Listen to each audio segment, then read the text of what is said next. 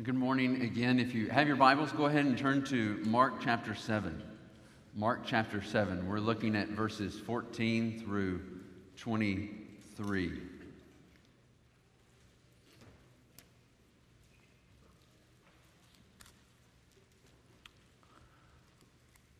Mark chapter 7, verses 14 through 23. Before I read it, in 2001, Time magazine interviewed Woody Allen.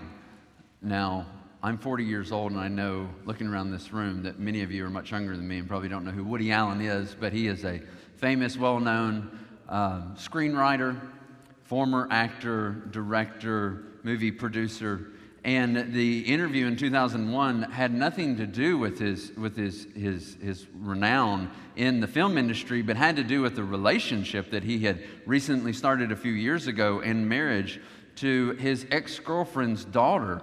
And it was quite a scandalous relationship because this young woman is 34 years younger than him. They have been married and still married today. And it was a rather scandalous thing. And Allen said, look, I never was considered a father figure to her. I never had a relationship with her mother in such a way that it could have been misunderstood in any way that I was a father-type figure to her. Nonetheless, she was clearly young enough to be his daughter. And so Time magazine interviewed him about this. And this was all that they discussed. And the interviewer, he knew that Allen was a very thoughtful person. And he had an ability to explore difficult moral topics. And so the interviewer just asked him directly. He said, you're a guy who can find moral dilemma in a broken don't walk sign.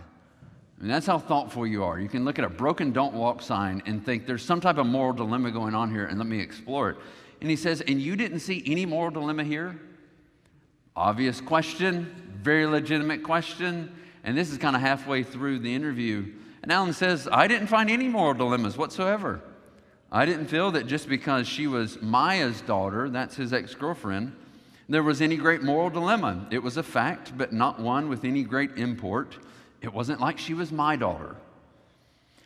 The questioning continues.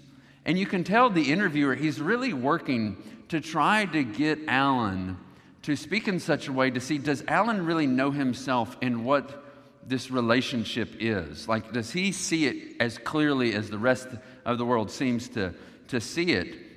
And you get to the end, and there's this moment of transparency. And it's really kind of frightening how transparent Allen is. And this is how it ends. Woody Allen says, the heart wants what it wants. There's no logic to those things. You meet someone, and you fall in love, and that's that. The heart wants what it wants. It's illogical, and that's that. That's just the way it is. Now, the interviewer, I think, probably left surprised, realizing just how much Allen actually knew himself and was revealing about himself. And it is kind of bone-chilling when you hear Allen's honesty and how he's able to justify this very scandalous relationship. Here's the thing, though. I think Jesus would agree with Allen's reason. Allen, though he probably doesn't know it, actually knows the Bible's teaching on the sinful condition of the human heart.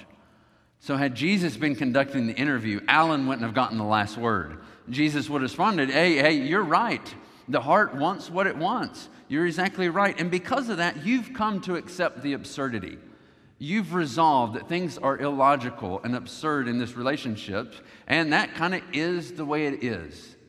Regardless of where conscience, and at least the collective conscience of others that are looking upon this relationship may say, something doesn't seem right here, you've come to choose what your heart has wanted, regardless of how your mind may say, it doesn't make any sense. But I think Jesus would go on and say, the heart can actually change to want better things. It can have new desires and affections. It can have better thoughts. It can make wiser choices for things that are nobler, for things that are upright and honorable. And those are the things that we want to think about today.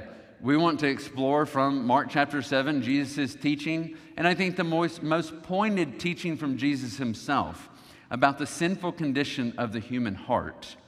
And in turn, we want to turn and find hope in the gospel of Jesus Christ, where we see that only God, through his Son, can give his people new hearts, with new affections, with new desires, to make better choices that live in such a way that honor him. So you've already turned there. Let's read Mark chapter 7, beginning in verse 14.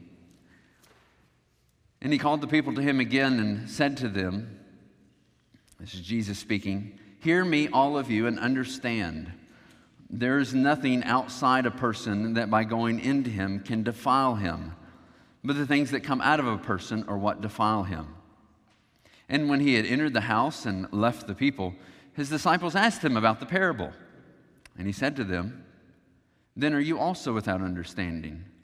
Do you not see that whatever goes into a person from outside cannot defile him, since it enters not his heart, but his stomach, and is expelled?"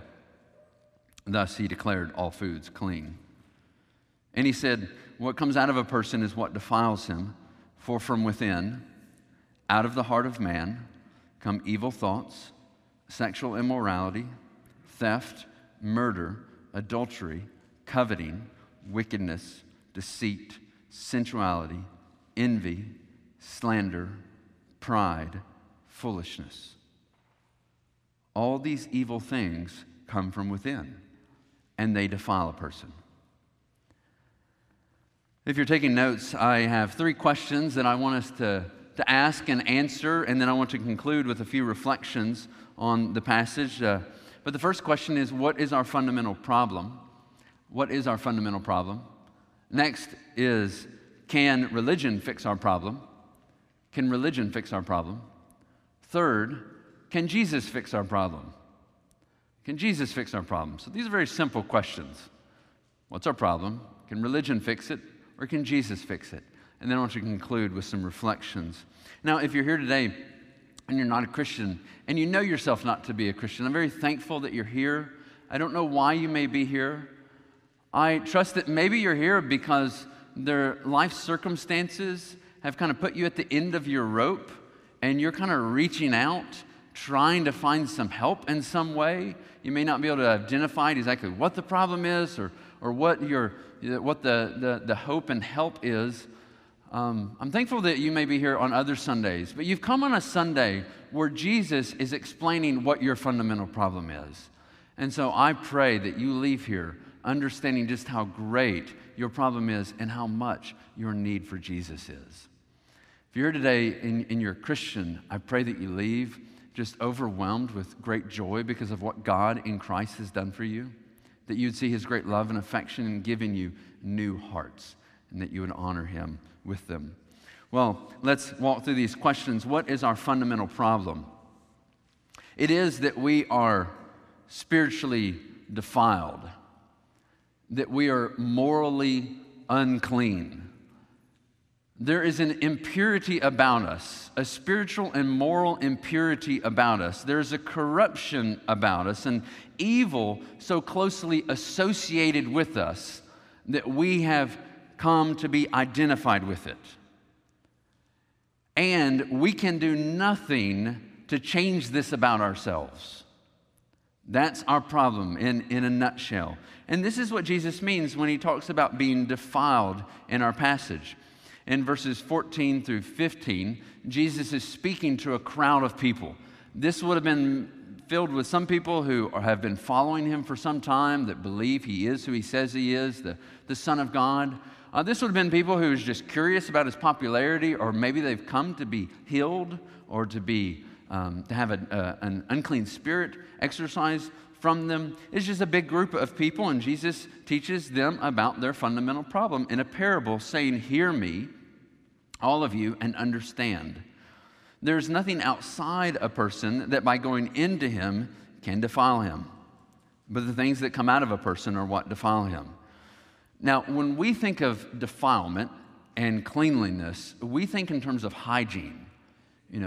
Wash your hands, wear your mask, keep your distance. This keeps us clean from the virus of COVID-19. This keeps us safe. We are not defiled, so to speak. We're not corrupted. We're not infected with the virus. And so those are the terms that we often think in hygienic terms when we think about defilement and cleanliness.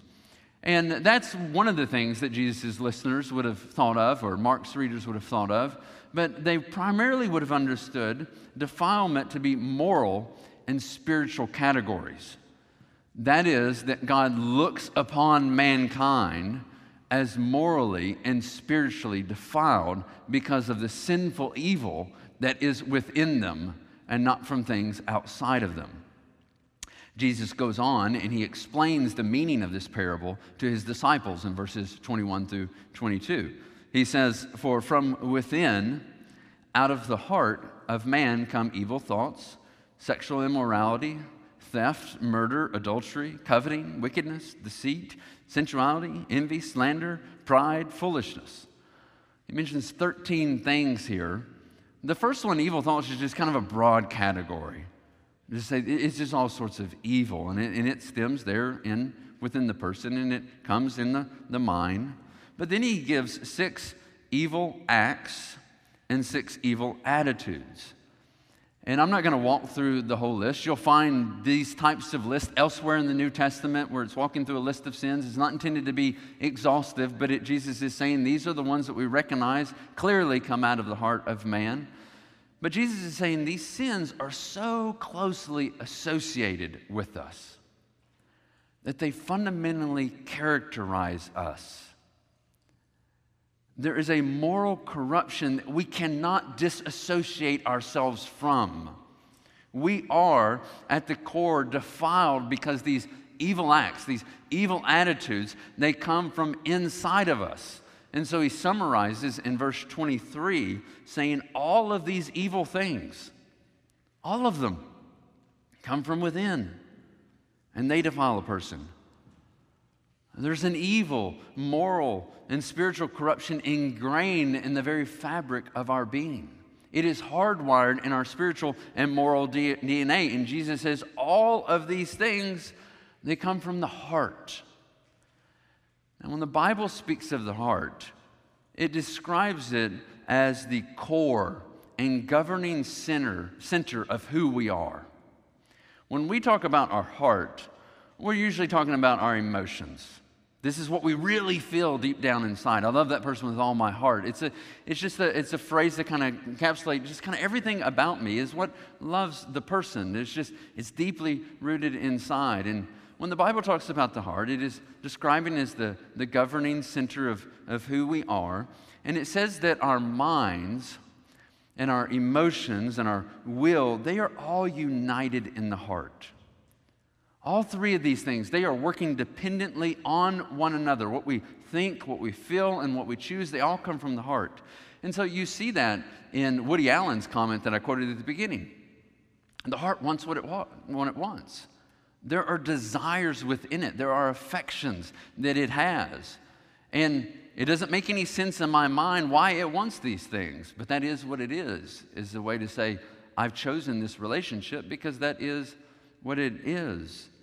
It's what the heart wants, and it's what the mind can't understand. And for Allen, he would say that this is just the way humans are. This is the way mankind is. And Jesus would totally agree. Absolutely. This is the way it is. But he'd also say that the heart is corrupt. That what comes from it are evil thoughts, evil desires, evil choices are made. And these are the things that defile us, that set us apart as unclean spiritually and morally before a holy, perfectly righteous, perfectly pure, and unclean holy God. Jesus' message is no different than we find in the rest of the Bible. And I thought about just giving you a number of passages, not to read all of them, but to write down and look at. But let me just read 2 to you. One of them we found in our scripture reading today, where Jeremiah was telling the people in Jeremiah 17:9, the heart is deceitful above all things. That is a bold statement. The heart is deceitful above all things. There are a lot of things in this world. There are a lot of people that are pretty deceitful. There are a lot of circumstances that are dark and twisted. And yet you're saying that the heart in an individual person who by and large seems to do pretty well. They pay their taxes, they're faithful to honor their parents, they coach their kids' little league teams and all the rest. They're a good, faithful employee or employer. Their heart is deceitful above all things and desperately sick. Who can understand it? Notice there the deceitfulness, the inability to understand what the heart does. Paul in Romans chapter 1, verse 21 says, "For although they knew God, they did not honor him as God or give thanks to him, but they became futile in their thinking. Their mind was futile, and their foolish hearts were darkened. Therefore God gave them up in the lust of their hearts, the passions of their hearts, to what? To impurity." God gave them up to the lust in their hearts, to impurity, because that's what was there in their hearts, to dishonoring their bodies among themselves. Just read Romans chapter 1, you'll see that. The point is that our fundamental problem is our hearts are morally corrupt, spiritually defiled, a source of all sorts of evil that leads us to fall short of God's standard and expectations for our lives. God calls us to worship him, to honor him, to love him with all of our heart, soul, mind, and strength. And because of the evil corruption within us, we do not do this, and thus we stand condemned under his judgment. And this is who we are. And it's who we are by birth. The sinister thing also, as though it can get any worse, is that we want to deny that this is us. We want to somehow separate ourselves from this reality, disassociate. We want to think that the problem either isn't this bad or the problem that is this bad isn't within us. My freshman year of high school, it was about 2 months into my freshman year, they called our class into the auditorium. The administrators did, the principal, and it wasn't obviously school-wide. It was just our class, and we didn't know exactly what we were going in for. And part of you think, oh, is there like a special surprise? Like, did we win an award or something? Like, what are we doing in here? And we kind of did, but it wasn't a good one. The principal stands up and he says, in all my years of being here, and he said how many years that was, and I don't remember what it was. He says, this is the worst freshman class that we've ever had. And I'm like, okay, it can't be that bad. And he went on to just kind of lay out, not statistics, so to speak, but just to describe the number of detentions and even suspensions that had been placed, in school, out of school suspensions, just a number of things and problems that teachers had and clearly been reported to the administrators, and just wanted to let us as a class know, this is who you are. There's nothing they could do to us as a class as a whole, but that was the news he had to deliver. It's this bad. And at first you're just kind of shocked, like, really? And then I, like many others, thought, well, it's not me. I can't be that bad. Look, I've gone to school with some of these kids since elementary school, and I know who you're talking about, but you can't be talking about all of us. And then you just begin to realize I'm identified with every one of them. My name, Bradford Allen Thayer, is formally on the rolls of class of 1998, and I am part of the worst freshman class in this principal's history. It's me. I'm in the group. I'm part of the problem. And we're all in the group of mankind, and we're all part of the problem. And we're all this bad that we are corrupt, depraved, and evil to the core. People are not inherently good and then choose to do some bad things. They are inherently bad and just not as bad as they could be. Because they are made in God's image, and because of his common grace that restrains the evil that's within the heart, they're just not as bad as they could be. It's like a dam and a lake that's backed up and full of water. The human heart is just backed up and full of water, and the dam that's holding it within and preventing it from going forth and doing all sorts of damage is God's common grace to mankind.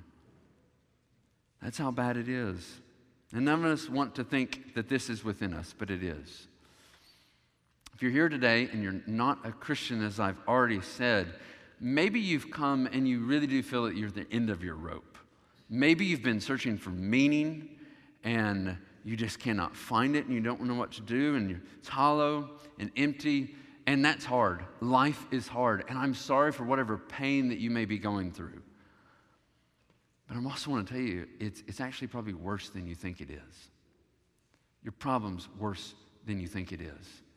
And Jesus is giving it to you here. It's a fundamental problem.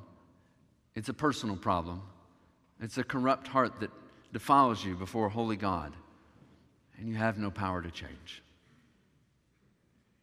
That's the first question. Let's go on to the second question. Can religion fix our problem? Can religion fix our problem? Many people will believe that there's something about themselves that needs to change. I realize that you don't hear that messaging very often. Even people that are told, you're perfect in every way, there's nothing about you that needs to change, they'll have moments of honesty and transparency within themselves and say, yeah, there are some things that need to change. And people will turn to all sorts of different things. And one of the things that some will turn to is religion. Formal, organized religion. They see that maybe there's a divine power, something outside of themselves that can help them change. And so where should I turn? I should turn to religion.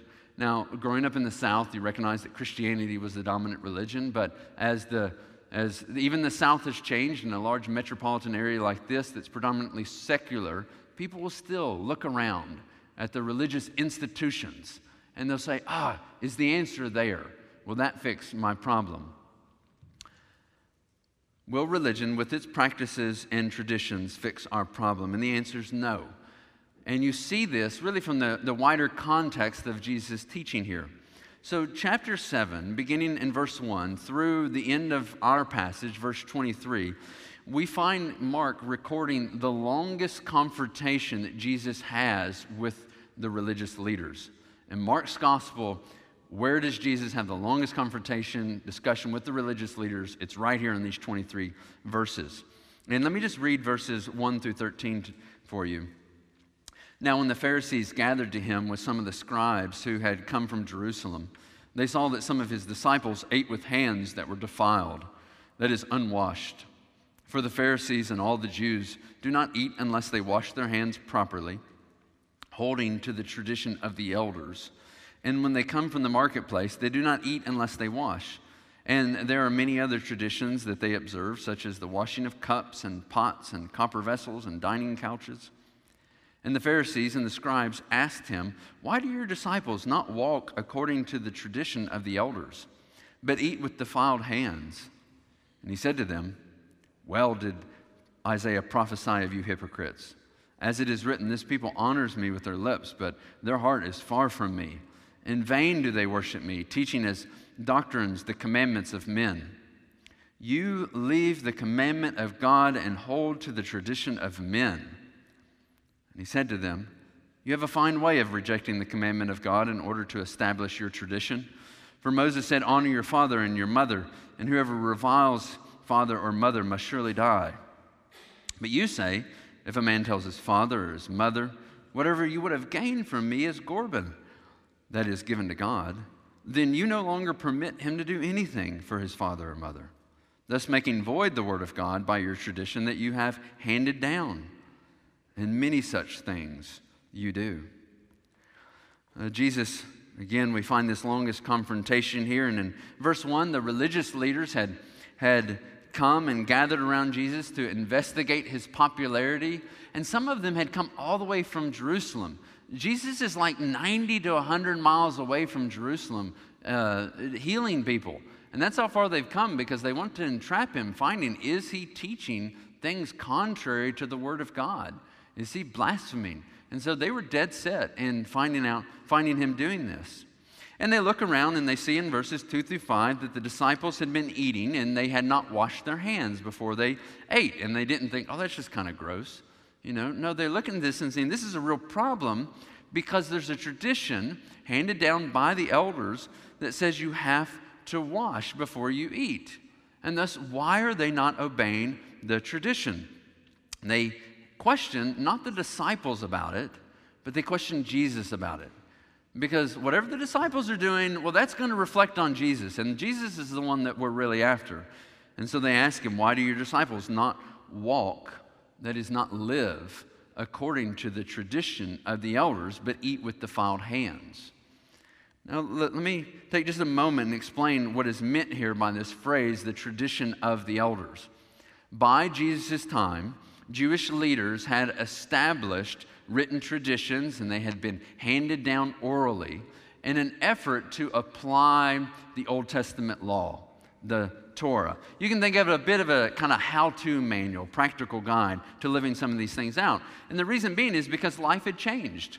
After the exile, Jews had been dispersed, and they were living among Gentiles, and they were living in the Roman Empire, where Gentiles are the predominant people. And so it wasn't always clear in this setting and in this life what it looked like to obey Moses' law. And so these traditions were a very practical guide. And you can take, for example, what we find here are the dietary laws. So God had told the people in Leviticus chapter 11 not to eat certain foods. Don't eat them. In not eating them, it's going to set you apart from the other nations. It's going to be a public witness and testimony that you are my people and that I have set you apart, so don't eat these foods. But what do you do in this context now in Jesus' time if you're out in the marketplace where Gentiles shop, where their meats and their food is there, and you touch up against it, or your food may have cross-contaminated with their food? What do you do with your vessel, your pot, and you've come home and it's touched some of the restricted food that you're not supposed to do? Well, there's tradition. You wash your hands. You wash everything, lest you become defiled before the Lord because you have touched something, or your vessel has touched something that it was not supposed to touch. Well, Jesus' disciples didn't do this. They didn't wash their hands. And the religious leaders, they equate not obeying this tradition with not obeying God's word. It's a one-to-one correlation here. Break the tradition, you're breaking God's word. And they think, we've got him. We've got Jesus. He's the one to blame here. Look at his disciples. Ha ha. And so they question him. And Jesus gives basically three responses. He first tells them in verses 6 through 7, you're hypocrites. Like Isaiah foresaw people like you who would seek to honor the Lord with their mouths, but their hearts would be so far from him. They would do everything they can to keep the commandments of man, but not actually worship the Lord himself with their hearts. Then in verses 8 through 13, he says, you've got tons of traditions. That's what he says there at the very end. And many such things you do. You've got tons of traditions. And in establishing these traditions, you're not applying the Word of God. You are rejecting it. You are making it void. And let me just give you an example of this practice where you've given money to the temple, and when your parents come to you at an elderly age needing help, you say, sorry, I've given it to the Lord, and you think you're free from disobeying the command not to honor your father and mother because you've given it to the Lord. And so in your traditions, you're rejecting the Word of God. And then in our passage, Jesus tells them, he doesn't tell the religious leaders, but he tells the people that the source of defilement does not come outside, but from within. And thus implied is that the religious traditions of washing, of cleansing themselves, of doing these external things will not address their fundamental problem. This washing will not morally or spiritually defile them because the problem is not outside of them. In verses 14 through 15, Jesus no longer addresses the religious leaders. And I find this fascinating, that when he actually wants to get quite literally to the heart of the problem with the religious leaders, he doesn't talk to them anymore. He turns and he tells the crowd, here's the problem.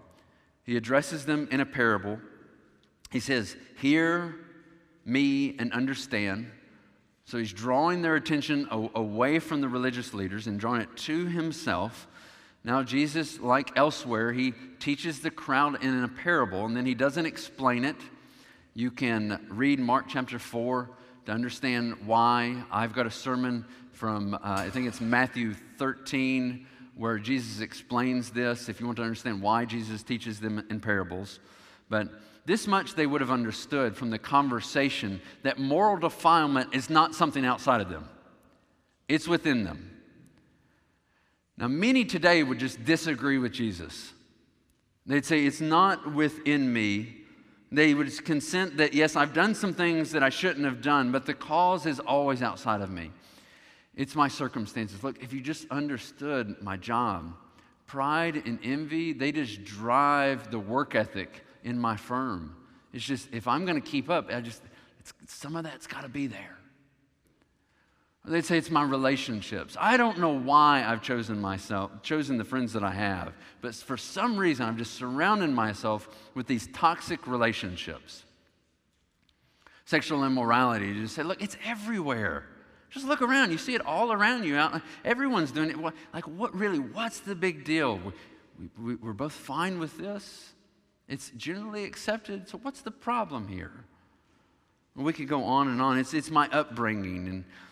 And I don't want to discount that these things are real and that they're real occasions of struggle, that there are real occasions for temptations, and that they don't affect the person for who they are today. So I don't downplay the reality of these things. But Jesus says the fundamental problem is not those things. It's not outside of you. And then he turns to his disciples and he explains to them the parable.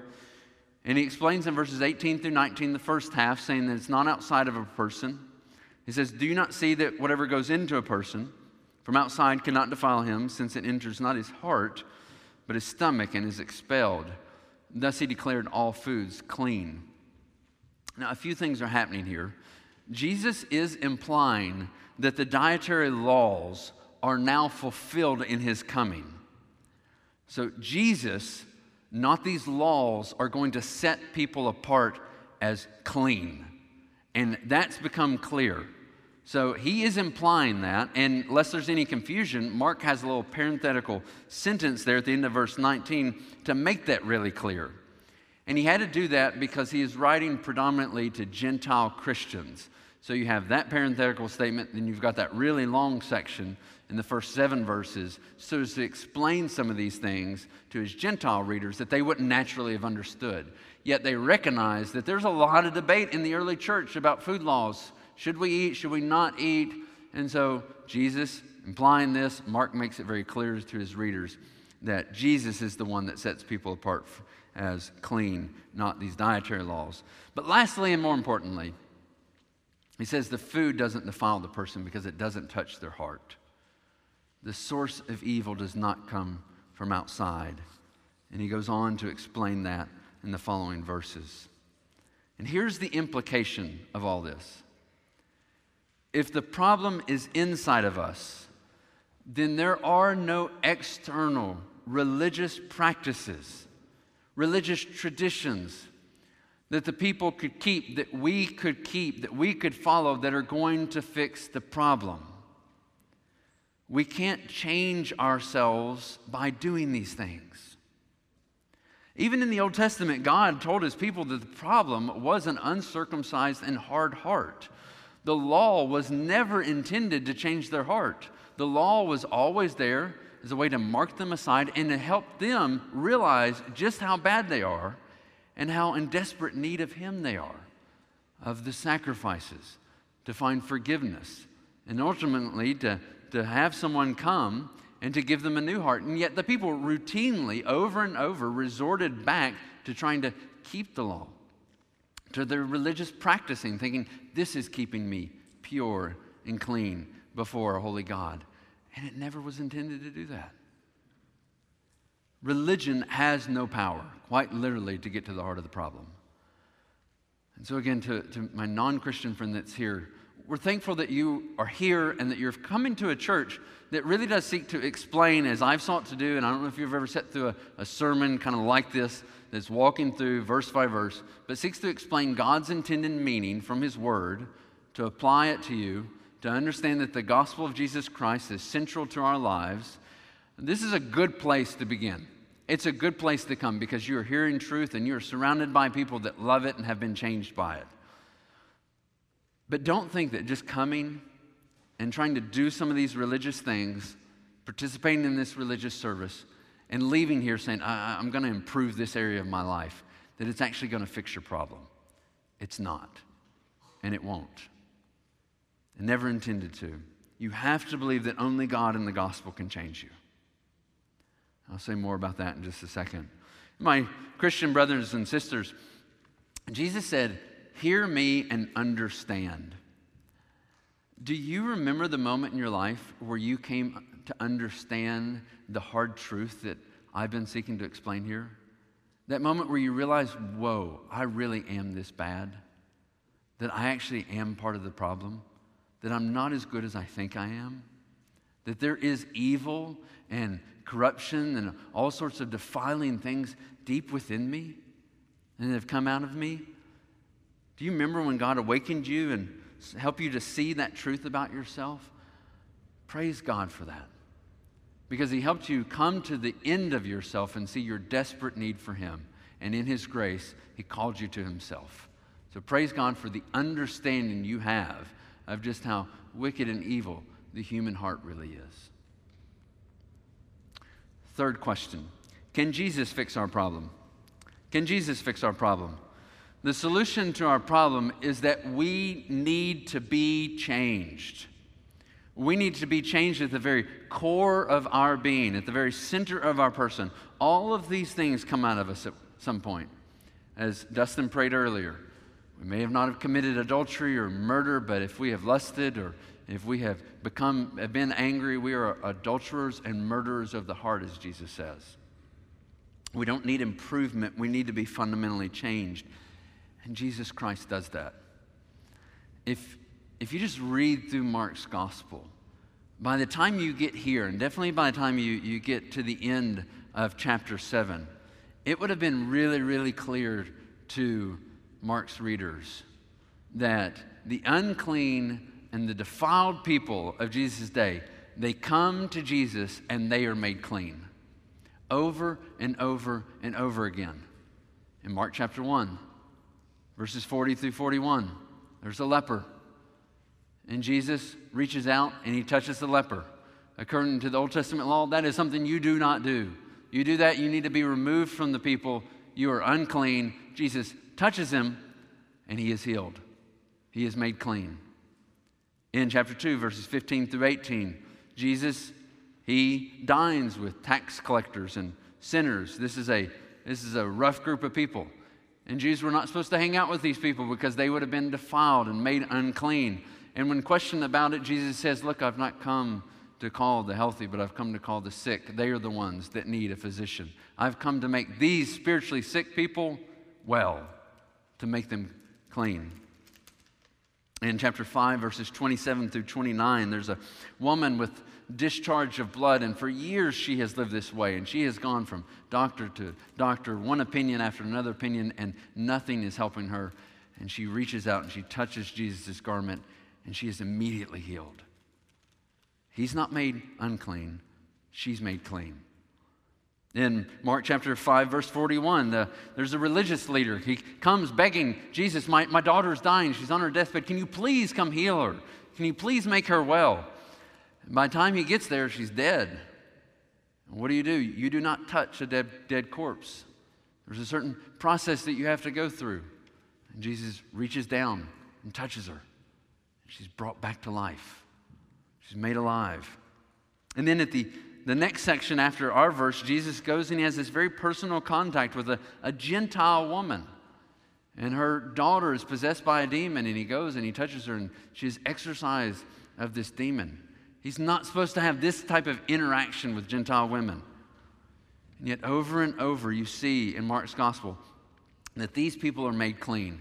And all of these people, Jews were not supposed to associate with them. They were not supposed to touch them, not supposed to associate with them. In so doing, they would have been defiled. They would have been made unclean. They were to be set apart as unholy. And yet Jesus comes and he touches all of them, associates with them, and not once is he made unclean. They are made clean. They are set apart as holy.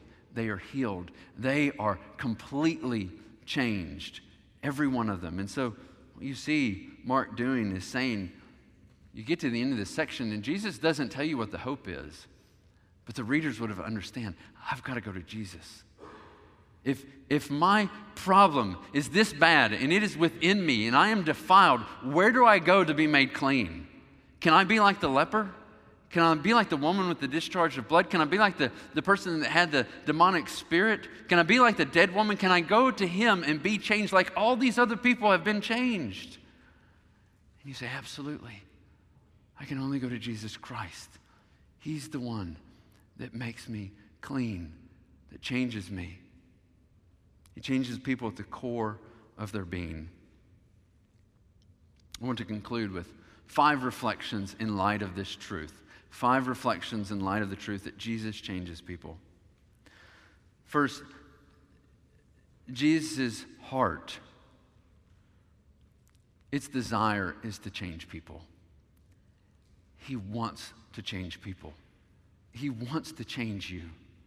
He has a heart that beats to change people. He has a mission and a desire. He is interceding with the Father for his people now that they might continue to be changed, to be made more like him. When Jesus heals someone, it's often noted he is moved with compassion. It says of the leper that he was moved with pity. He looked upon the leper and realized no one else could help him, but I can help him. I want to help him. Let me make him clean. Dane Ortlund, in his book, Gentle and Lowly, which a brother recommended to me a number of weeks ago, and I devoured, and I've been giving it out, and I think a number of you have read it. It is a wonderful book. It's called Gentle and Lowly, The Heart of Christ for Sinners and Sufferers. I don't know if it's on the book stall. You should ask someone that works here. I just don't know. But Dane Ortlund, he meditated on how Jesus describes himself gentle and lowly in heart from Matthew 11. And it's the only place in the gospel where Jesus describes who he is in his heart, gentle and lowly. And this is what Ortlund said: gentle, not harsh, reactionary, easily exasperated. He's the most understanding person in the universe. The posture most natural to him is not pointed finger, but open arms. Lowly, that is, that he is accessible. For all his resplendent glory and dazzling holiness, his supreme uniqueness and otherness, no one in human history has ever been more approachable than Jesus Christ. Amen. Jesus, he has no compassion for the self-righteous. Not once does he say he's compassionate towards the scribes and the Pharisees, but he is compassionate. He is full of love and tenderness to those of us in our helpless state that recognize we need him. The goal of his earthly ministry was to accomplish his Father's will and to do so with the heart of perfect love and tenderness towards people that come to him and says, I'm unclean. Make me clean. I need you. Second, change happens through spiritual rebirth in the gospel of Jesus Christ. Change happens through spiritual rebirth in the gospel of Jesus Christ. The Bible describes God changing people at the core of their being as being born again, born of the Spirit, given new birth, made alive, new creations, new creatures, brought forth from death to life, and other like phrases that we find. And we know that this is a supernatural work that God does. He is the one that imparts spiritual life to dead sinners. He is the one that regenerates the hearts and gives us new desires and affections and thoughts and choices that honor him. It's the act of converting us from life to death. Ezekiel prophesied that a day would come when he said, God will give you a new heart and a new spirit I will put within you. I will remove the heart of stone from your flesh and give you a heart of flesh. I will put my spirit within you and cause you to walk in my statutes and be careful to obey my rules. That day has come in the death and resurrection of Jesus Christ, in his ascension and in the giving of the Holy Spirit comes into his people and gives us new hearts. And it is all a work of God. It is not us. And we go to Jesus Christ, and that's where that work is done. And so if you're looking for change anywhere else, you will not find it apart from the miraculous work of God in the gospel of Jesus Christ, giving you new life. giving you a new heart. Next, you must go to Jesus by faith. The third reflection is that you must go to Jesus by faith. Being born again is a supernatural work of God, but the Bible commands us. It tells us we have to go to Christ. We have to trust Him completely. You see, the people that are healed in Mark's gospel, they are healed by faith. It's your faith, woman, that made you well. Who touched me? She did. It is your faith that has made you well. Tells the leper, it's your faith. And then he says, don't go and tell anyone. And he goes and he tells everyone. By faith. It's saying that only Jesus can cleanse me and change me. It's trusting Him alone and His death on the cross, bearing the wrath of God for all the evil thoughts and all the evil actions that we've done against Him and against others. Recognize that we should bear that wrath, that we should bear up under that judgment, that the sinless one died for the many sinful, that the one that was perfectly pure and undefiled and lowly and gentle of heart died for those that are wicked in heart. Faith is saying that we recognize that God raised Him from the dead after 3 days to prove that He is who He says He is, the Son of God that's come to give eternal life and to give new life, and we trust in Him alone in that resurrection. It's recognizing and believing that God gives His Spirit to His people to continue to sanctify them in their heart and set them apart as holy for the Lord's.